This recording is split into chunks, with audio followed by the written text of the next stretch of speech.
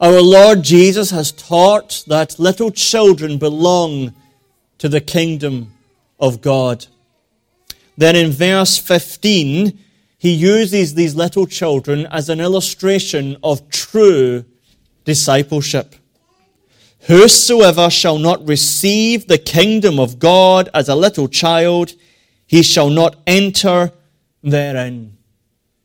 As little children are weak and completely dependent upon another, so true disciples receive the kingdom in spiritual weakness and complete dependence upon the grace of God.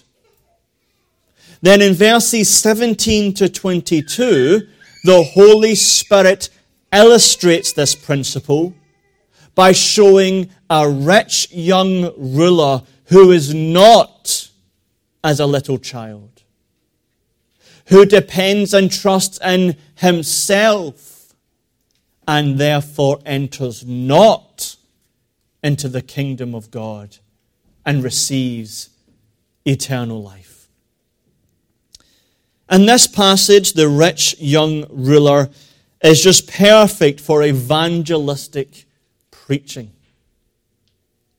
And though we do preach the gospel to our children regularly, and of course we look to those who do profess faith to examine their faith in light of the marks of grace, we cannot preach evangelistic sermons to people who are not present. And so it should be the prayer and action of this congregation that unbelievers would weekly, regularly come to this church so that they can be under weekly, regular, evangelistic preaching. And then we would be able to take such texts as this and wrestle with unbelieving souls who are trusting in themselves. So make that a matter of priority to your prayer life and our prayer meeting. Make it a matter of priority in your life to personally witness and invite unbelievers to the ordinary means of grace, so that then we can prepare and preach evangelistically, Lord willing, to the saving of souls. And so rather than preaching it evangelistically, I want to preach this in terms of instruction. You see, our Lord is engaging one-on-one with an unbeliever. And we all, I hope, desire to learn to be better personal evangelists. And here we can learn from the way of the Master. How do we share the gospel with the people we know? Well, here we can learn from Jesus Christ himself. How should we engage with unbelievers in the gospel? Well, our Lord is in a home in Perea. He then leaves this home to go on a journey, which will ultimately end in him entering into Jerusalem.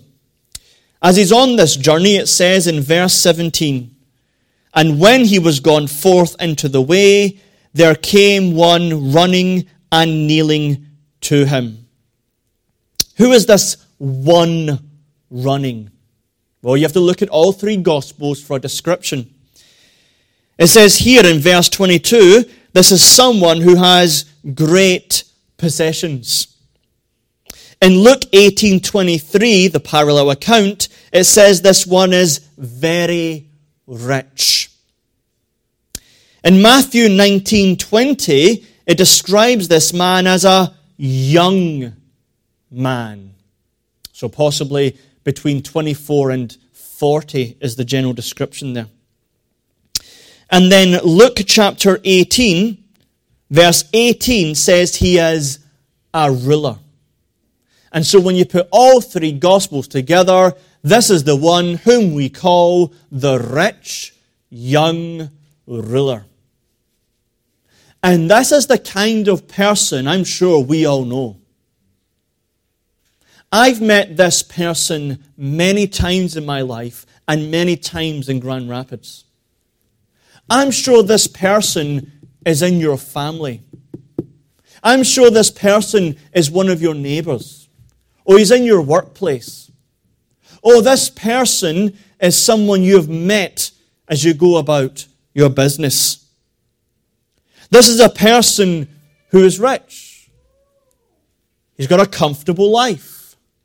Money. Gadgets. Possessions. He's not poor. He's got a good job. He's got a good income. He can have good vacations. He can have good hobbies because he has the money to pay for it. He's a very comfortable person. You probably know that person. Young, in the vitality of youth, not a care or a worry in the world. I've got years to live, years and decades to live. I'm in the prime of life. A ruler. Here it is most likely referring to someone who's a leader in the local synagogue. So he's not an atheist, by all means. He's not saved, but he's not an atheist either. He believes in God. He believes in revealed religion. Maybe that's someone you know. Maybe they go to church. Maybe they don't. Maybe they say they're religious, or maybe they say they're spiritual. Maybe they say they believe in God, or maybe they believe in a God. Or maybe there's someone who even says they believe in Jesus Christ. Is this person someone known to you? Comfortable in life? Young, vibrant, and religious? This man may have it all, but he knows there's one thing missing. He came running and kneeled to him and asked him, "Good master," or literally, "good teacher, what shall I do that I may inherit eternal life?" Mark's description of this man is that he is sincere and urgent. He is concerned for his soul. It says he comes running. And you'll know that in the first century, it is not becoming to run in society. It's not the thing you do. It's not proper. You do not run as an adult. But he doesn't care about polite society. He has something urgent on his soul. He runs. And then it says he kneels. It's a state of humility. It's a state of meekness. There's something he desires and he doesn't have the answer, so he's coming to Jesus Christ for the answer. "Good master, what must I do to inherit eternal life?" It's a fantastic question. It's not like the Pharisees, with all their questions about superficial things or about ceremonial laws. It's straight to the big one. How can I be right with God? How can I be saved? In Acts chapter 2, verse 37, the gospel's being preached to the Jews. And they're convicted by it. And what do they say? What must we do? It's a good question. Paul and Silas are in prison. And the Philippian jailer's convicted about what's happening. What must I do to be saved? That's this question here. And I'm sure it's not every day someone runs up to you and asks you these kinds of questions. But maybe in your life, there's been this friend who is comfortable, young, and religious. And maybe something's happened in life. I don't know, COVID. A family death, family sickness, and they come to you knowing you're a believer. And maybe they ask you something about salvation. Now, what if one of your friends, your work colleagues, came to you and asked you one of these questions, what must I do to inherit eternal life? What must we do to be saved? What must I do to be saved? How would you answer? How would you respond? How does Jesus respond? Verse 18. And Jesus said unto him, why callest thou me good? There is none good but one, that is God. Seems strange. Let's be honest. You would say that's wrong. If there was an evangelism book, one-on-one, when someone comes to you, what must I do to be saved? Say immediately the words of Paul, believe on the Lord Jesus Christ and thou shalt be saved. It doesn't say that here though. Why does Jesus Christ not say, believe in me and ye shall have eternal life? Because he does elsewhere. He does elsewhere, but not here. Well, there's a general reason and a particular reason why he says these words. First of all, the general reason, when Christ was speaking to people, he treated them as people. He was personal in his personal evangelism. He didn't treat people like projects. He didn't have this cookie cutter, one size fits all, and then applied it to everyone indiscriminately. No, he looked at people. Who are they? What's their background? What's their knowledge? What's their question? What's the situation? What's the circumstance? And then, in personal grace, spoke to them. If you read John 3, Nicodemus, if you read Mark 1, the leper, if you read John 4, the Samaritan woman, if you look at the rich young ruler, different ways of interacting and different ways of responding. And that's a lesson for you and me. Too often today, we just want the training, the strategy, the program, and then boom, blanket apply. It lacks wisdom. It lacks personal touch. Are helps helpful? Yes, they are.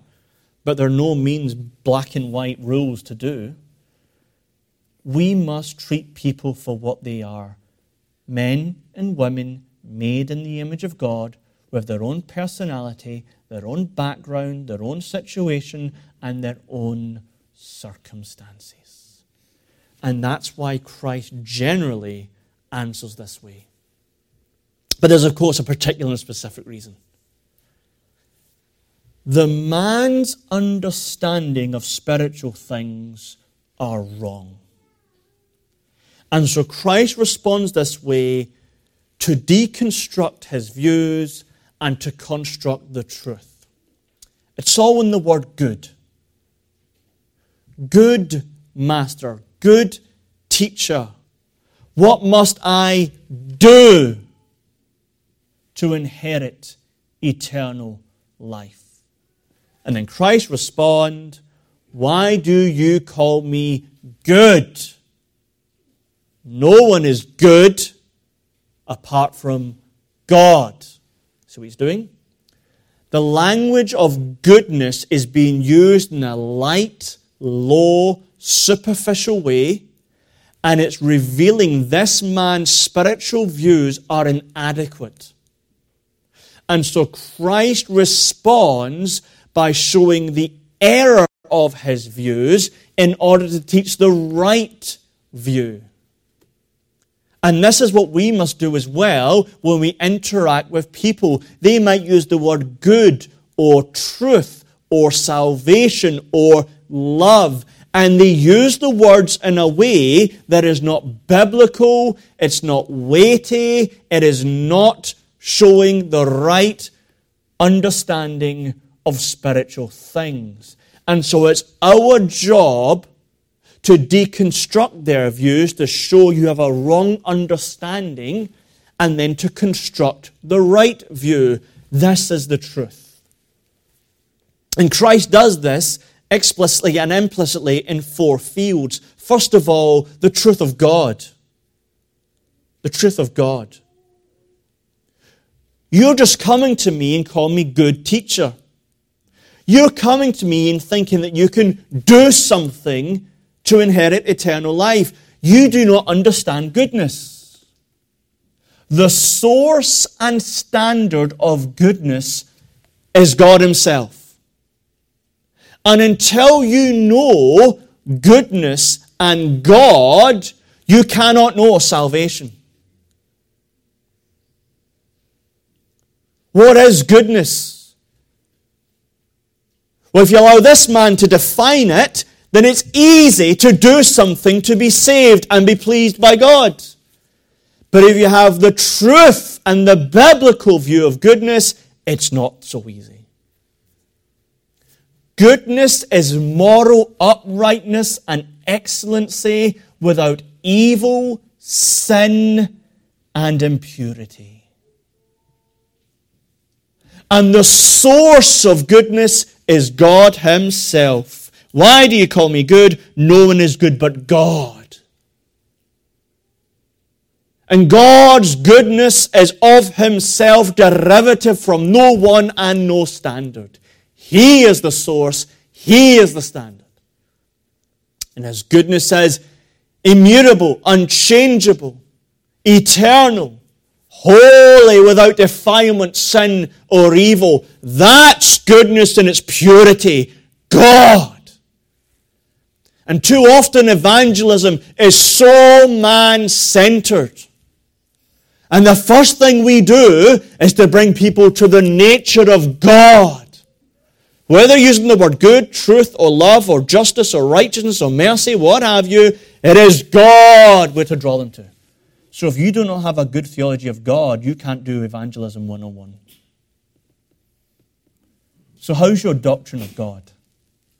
How's your theology of God? Read, learn, study, meditate on God through the Holy Scriptures, so you have a great, true understanding of the God whom you love. For Psalm 119 verse 68 says, "Thou art good and doest good." But by knowing the truth of goodness in God, now He can correct the rich young ruler's view of man. What can I do to inherit life? Matthew makes this a bit more clear. Matthew chapter 19 verse 16. "Good master, what good thing shall I do that I may have eternal life?" He believes he has the ability to do a good thing that has enough merit to please God, and God then must give him eternal life.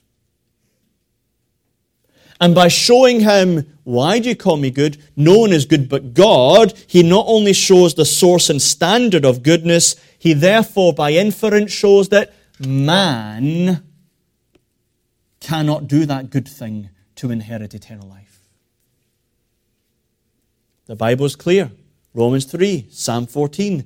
"There is no one good, no, not one." Sin, because we're united to Adam by nature, is both guilt and pollution upon our soul. And anything that we do that is commanded by the Bible will be filled with sin. God sees the sin, and it is an evil act. And so as Christ comes to this man, you can do no good thing. You have a wrong view of goodness. So when people come to us, we have to not only show them the truth about who is God, but the truth of man. Because people today have far, far too high a view of man.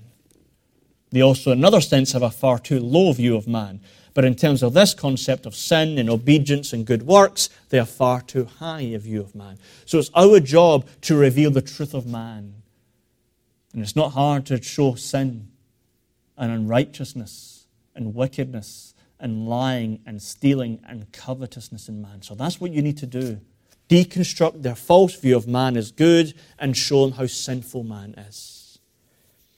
Then third, salvation. What good thing do I do to inherit eternal life. Complete wrong view of salvation. God only is good. You're not. That means all who enter the kingdom of God do so as a little child. Spiritual weakness, spiritual poverty, spiritual bankruptcy, and complete dependence on the free grace of God. Ephesians 2:8, by grace are ye saved through faith. There's nothing you can do. That's what you have to tell people. It's not about changing your life. It's not about coming to church. It's not about reading your Bible. It's not about giving your charity. There's nothing you can do to make yourself right with God. It is all by grace. It's a sweet, free grace. And though to us that is the most beautiful truth in the world, is it not, brothers and sisters? But to the natural man, it's the most offensive thing in the world. Because it's saying you can do nothing. And natural man hates that. But then fourthly, he's correcting the man's view about himself. Good teacher, why do you call me good? God only is good. Do you understand your words? Good teacher? What, like that rabbi and that rabbi and like who? Like Moses? Like Paul? Like Peter? Like John? Matthew? Isaiah? Jeremiah? Good like them? No. I'm far higher. I am far greater. I am God incarnate. I am the supreme good. I am the chief good. You are not understanding who I am. And by merely calling me good teacher, you are showing it. Many people will come and say Jesus is a respectable person, an historical person, an example, a teacher, even a prophet, and we must come to them and show them who is Jesus Christ. Are you able to do that, brother and sister? Could someone sit next to you right here, right now, and say to me, who is Jesus? And through the Bible, chapter and verse, you can go in an instant and show and demonstrate the glory, the deity, and the goodness of Jesus Christ. Do you know your Bible's enough to prove the deity of Christ? If not, it's a bad revelation of your knowledge of the Bible. I hope there's not a single professing believer in this room who has been saved for more than a year that cannot go to the Bible and find 2 or 3 verses and say, here's the glory, the deity, and the goodness of my Jesus Christ. So let us proclaim the truth of Jesus Christ to people as they come to us or as we go to them of who is God, what is man, how are we saved, and who is the person of Jesus Christ. But after Jesus Christ objectively explains the truth, he wants to persuade the man of this. And how is he going to persuade the man? He must show him a standard he cannot reach and therefore convict him of his own sin and unrighteousness.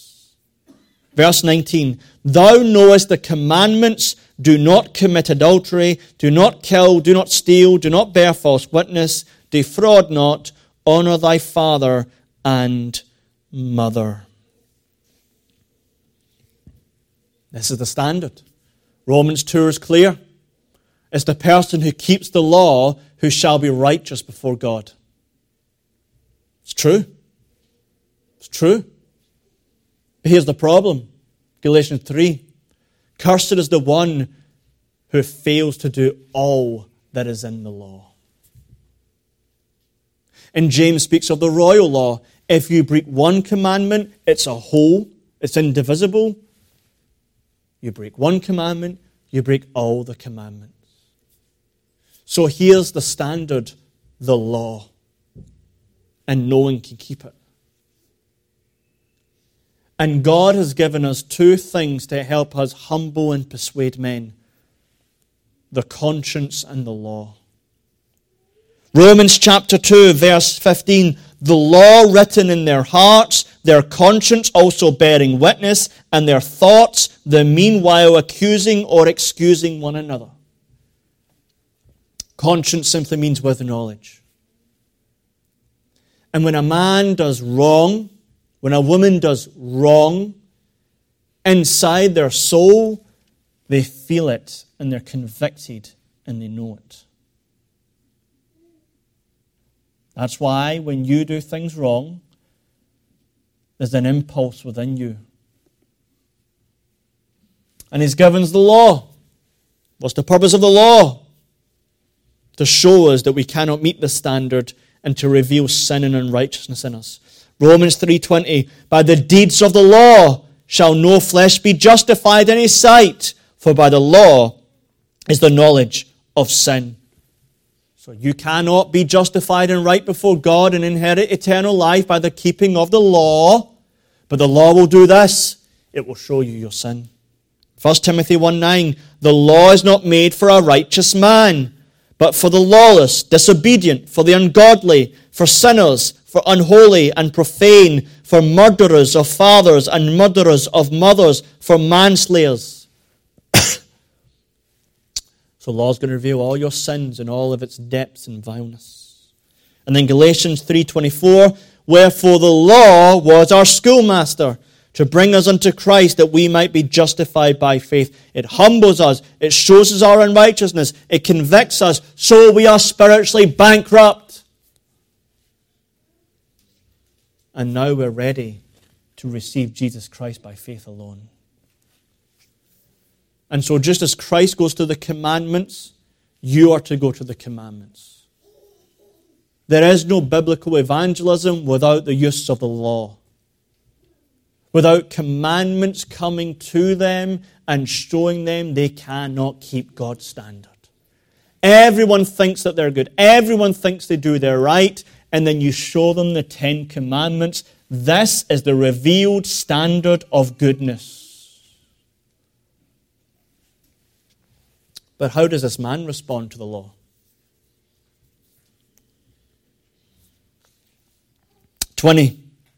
He answered and said unto him, Master, all these have I observed from my youth.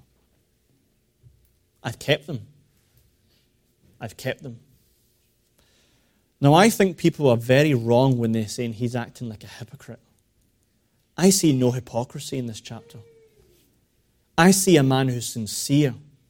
Sincerely wrong, but sincere. Look at verse 21. And Jesus, beholding him, loved him. Does Jesus show love to hypocrites? I think we all know the answer, no. When the Pharisees came in their self-righteousness, Jesus saw the hypocrisy. But this is not a hypocrite. A hypocrite is someone who intentionally deceives. A hypocrite is someone who purposefully puts on a mask to act one way here and another way there. There's no hypocrisy here. He's sincere. He genuinely believes he has kept the law. But so did Paul. In Philippians chapter 3, verse 6, Paul was given his testimony. He's a Pharisee. He's of the tribe of Benjamin. And it says, touching the righteousness which is in the law, blameless. Blameless. What is this speaking of is when we view the law as external obedience. This man did not live an outwardly debauched, wicked life. He was the moral example of his community and synagogue. He lived, humanly speaking, before men, a blameless life. And many people you'll speak to, when you show the 10 Commandments to, will be convicted. Others will say, I've kept that. My parents, I honor them, I respect them, I look after them. Steal, I never steal. I make sure I pay, I make sure I do my taxes right. Murder, I've never murdered anyone, I've never punched anyone. I've never assaulted anyone. Adultery, I am sexually pure. I'm faithful to my wife. I love her. I'm faithful to my husband. I love him. Covetousness, I'm content. I'm happy with myself. I'm so thankful for my life. I keep the 10 Commandments. Now, you can do two things here. You can either, one, do what Jesus does in Matthew 5. It's not the mere external obedience or a superficial outward obedience. It's of the heart. Murder is when you hate someone in your heart. Adultery is when you have lusts. And he could have even exposited the law even more to show how he doesn't keep these. Or Jesus could love him. That's what it says. He loved him. This is an unbeliever.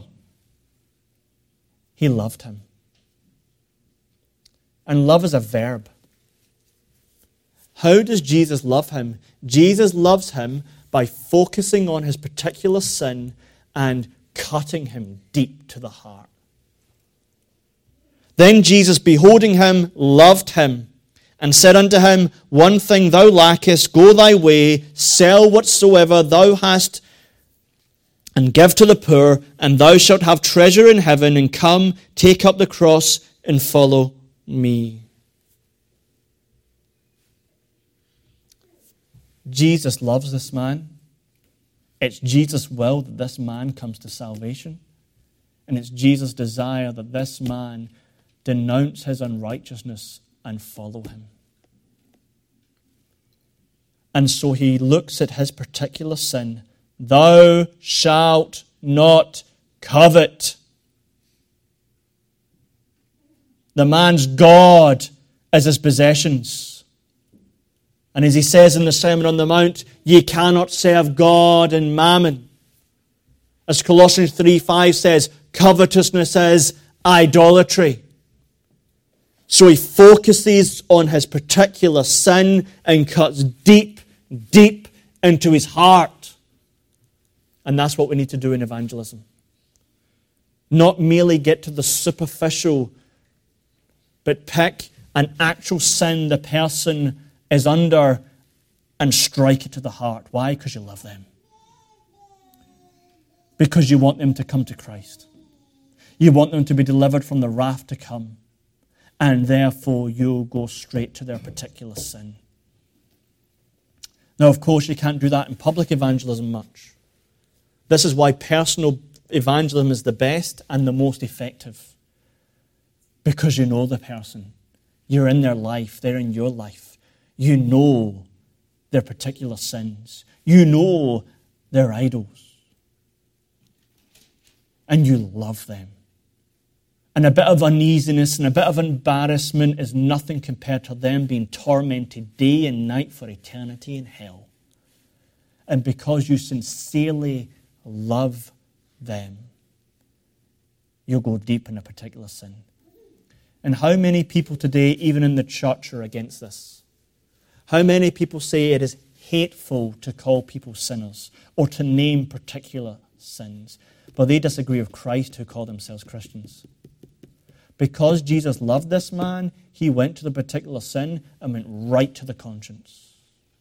So if you love your workmate, if you love your family, if you love your friends, and they will not be convicted by the ordinary use of the law, pick a particular commandment and sin and gently go straight to their conscience.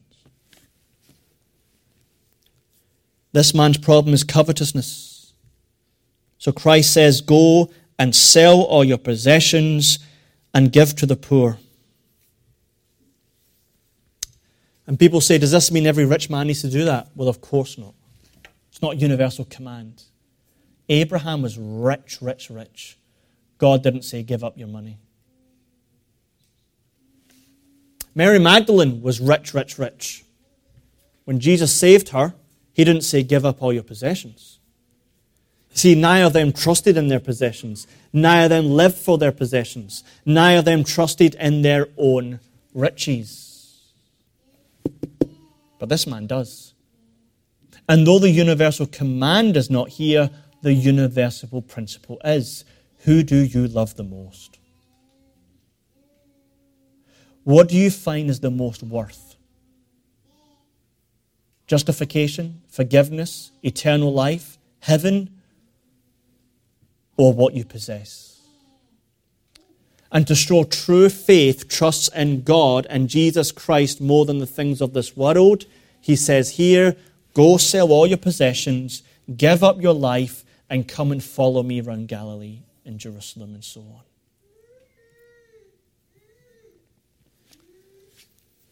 And Christ says that's the principle for all who are going to be Christians. Luke chapter 14, verse 26. If any man come to me and hate not his father, mother, wife, children, brethren, and sisters, yea, and his own life, he cannot be my disciple. Does that mean everyone must leave their family physically and never be in a family? Of course not. Who do you trust in? If your children, you love them more than Jesus Christ, you cannot be my disciple. Husbands, you love your wives more than Christ, you cannot be my disciple. Wives, you love your husbands, you cannot be my disciple if you love them more than me. Who comes first? If there is a real choice here, family or Christ, what would you choose? For some people, that's a real realization. I come not to bring peace, but a sword, father against son, and so on. And you have to decide right here, right now, who's most important to you, family or Christ? The answer has to be Christ. For some people, it has to be a sexual relationship. Eternal life or that sexual relationship. For some people, it might be a job. For others, it might be a hobby. Who's most valuable? Eternal heaven or eternal damnation? That's what we need to speak to people with. So much easy believism. I believe in Jesus, but he's just to help me when times are bad. I believe in Jesus when I lose my job. I believe in Jesus when I lose a relationship. It's not I will love him and follow him and obey him, whatever. So when you share the gospel, don't make it easy believism, especially in this culture. And you can show this in a good way by, if you give up your idol, you'll receive treasures in heaven. What's the treasures of heaven? God. God. Genesis 17:1, I am thy shield and exceeding great reward. Psalm 16, the Lord is my portion and mine inheritance. Because you'll be right with God, you'll be forgiven of God, you'll be adopted of God, and you will receive heaven in all the glories. And how do you receive this? Jesus Christ. Colossians 2 speaks about in him are hid all the treasures of wisdom and knowledge. All the glories and blessedness and life is in Jesus Christ. And what did he do for us? You take that person to the cross and you say this, we are redeemed not by corruptible things like gold and silver. We are redeemed by the precious blood of Christ. Do you know your doctrine of atonement? Is your doctrine of atonement expressed, superficial and dull, or is it full, deep, vital, and brings out the glory of God? I remember meeting a Muslim in Edinburgh, and he was a student from Switzerland. And we sat down on a bench and we spoke for about 45 minutes. And I explained to him the cross of Christ. I says, let me tell you about the cross. We are so vile and wicked and evil and debauched in our sins. And God the Father so loved us. He took all this sin and placed it on Christ. God the Father's wrath was poured upon Christ as a curse, so that all our sins are forgiven and washed away. And then God the Father so loved us, He takes the Son's perfect righteousness and gives it to us freely. And says, you're right, you're forgiven, you're adopted, you have heaven, you have me. And usually a Muslim would say, that's wrong, that's not true. But this man was breathless, soundless. And then he said, that's beautiful. And we gave him a Bible, we gave him tracts, we gave him our details, and we prayed with him. That's the cross. And then once you have Christ, well, 2 Corinthians chapter 8, verse 9 says, he who is rich became poor so that we would become rich. Because when you have Christ, you have inheritance as undefiled and fadeth not away, but reserved in heaven for us. 1 Peter 1. Forget trinkets and gadgets and fleeting things and superficiality and happiness that comes and goes. You have God in Christ.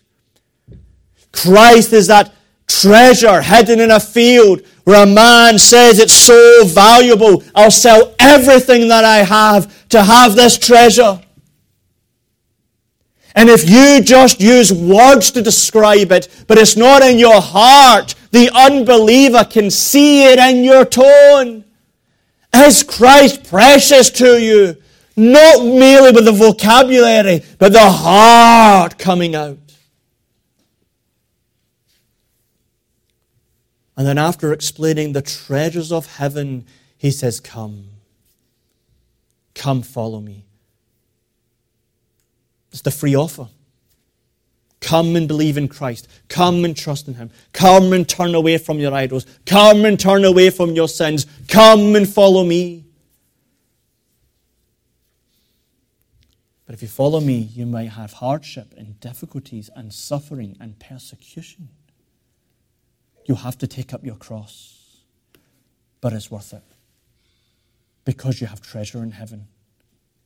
Rust can't take away. Moth can't take away. It's there guaranteed.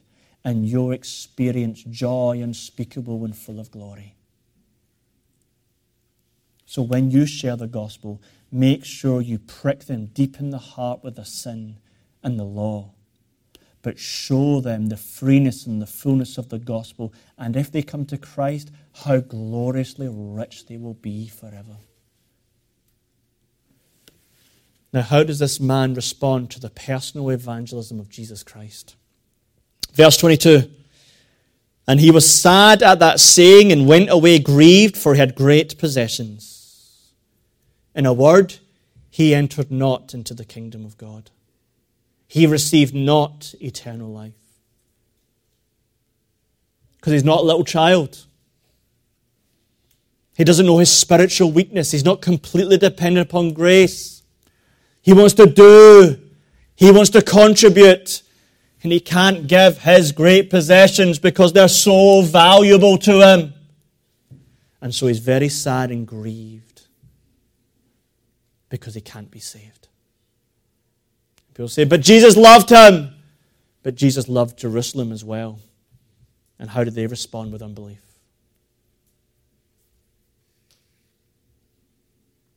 This teaches us that when we do personal evangelism, people will not respond.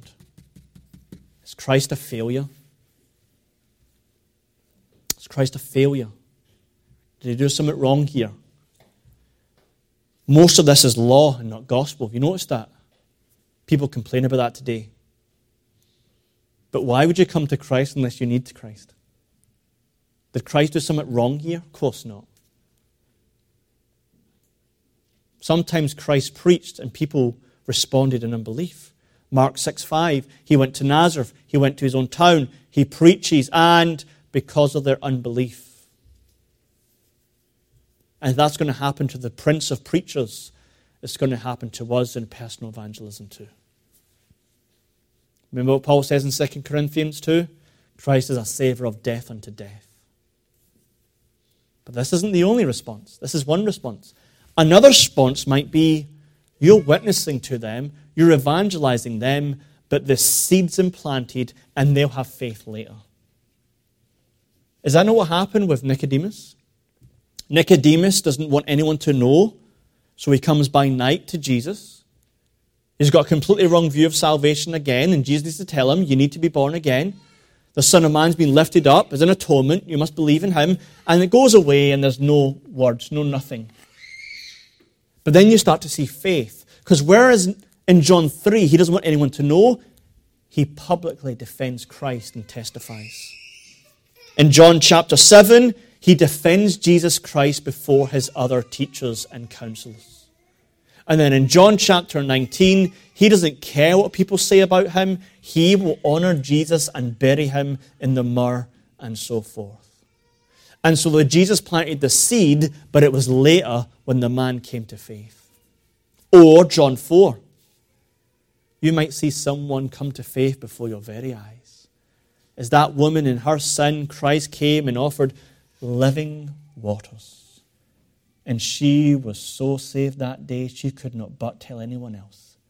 And she went to her place and she told others, and others came and says, we believe now. Not just because you said it, we have seen for ourselves. And he is the Christ, the Saviour of the world. So he is a Saviour of life unto life and death unto death. And so as you're faithful and the Holy Spirit is with you, there'll be times when people will reject and there'll be times when people will respond. But you know the rich young ruler. You know people who are comfortable in life. You know people who have not got a care in the world. You know people who are quite religious. They're in your family. They're in your next door neighbours or on your street. It's that man or that woman across the office or in the other workplace. It's a fellow student of yours. Who are the rich young rulers? Go to them. Witness to them. Bring them to church. And pray without ceasing for them. Privately, in family, and in the prayer meeting. And may we learn from the way of the Master, and may we see many rich young rulers come and not leave sad, but rejoicing in the gospel of salvation. Let us pray. Lord our God, we are thankful because every single one of us by nature are rich young rulers. And we long to contribute for righteousness. But thy grace has come upon us so that we know that we are poor in spirit. And thou hast given us faith alone in Christ alone for salvation. And therefore we glorify thee. We pray if there's anyone in this house trusting in their own works, that thou wouldst humble them and show them their sin. But we pray the grace of God would conquer their soul and they would value treasure in heaven better and come to the Saviour in faith. And Father, we pray for the rich young rulers in our lives. Oh Lord, give us ceaseless prayer for them. Help us to go to them. Help us to witness to them in the way of Christ. And we pray many of them would not be sad and grieved, but be happy because God is their Lord. In the name of the Saviour, amen.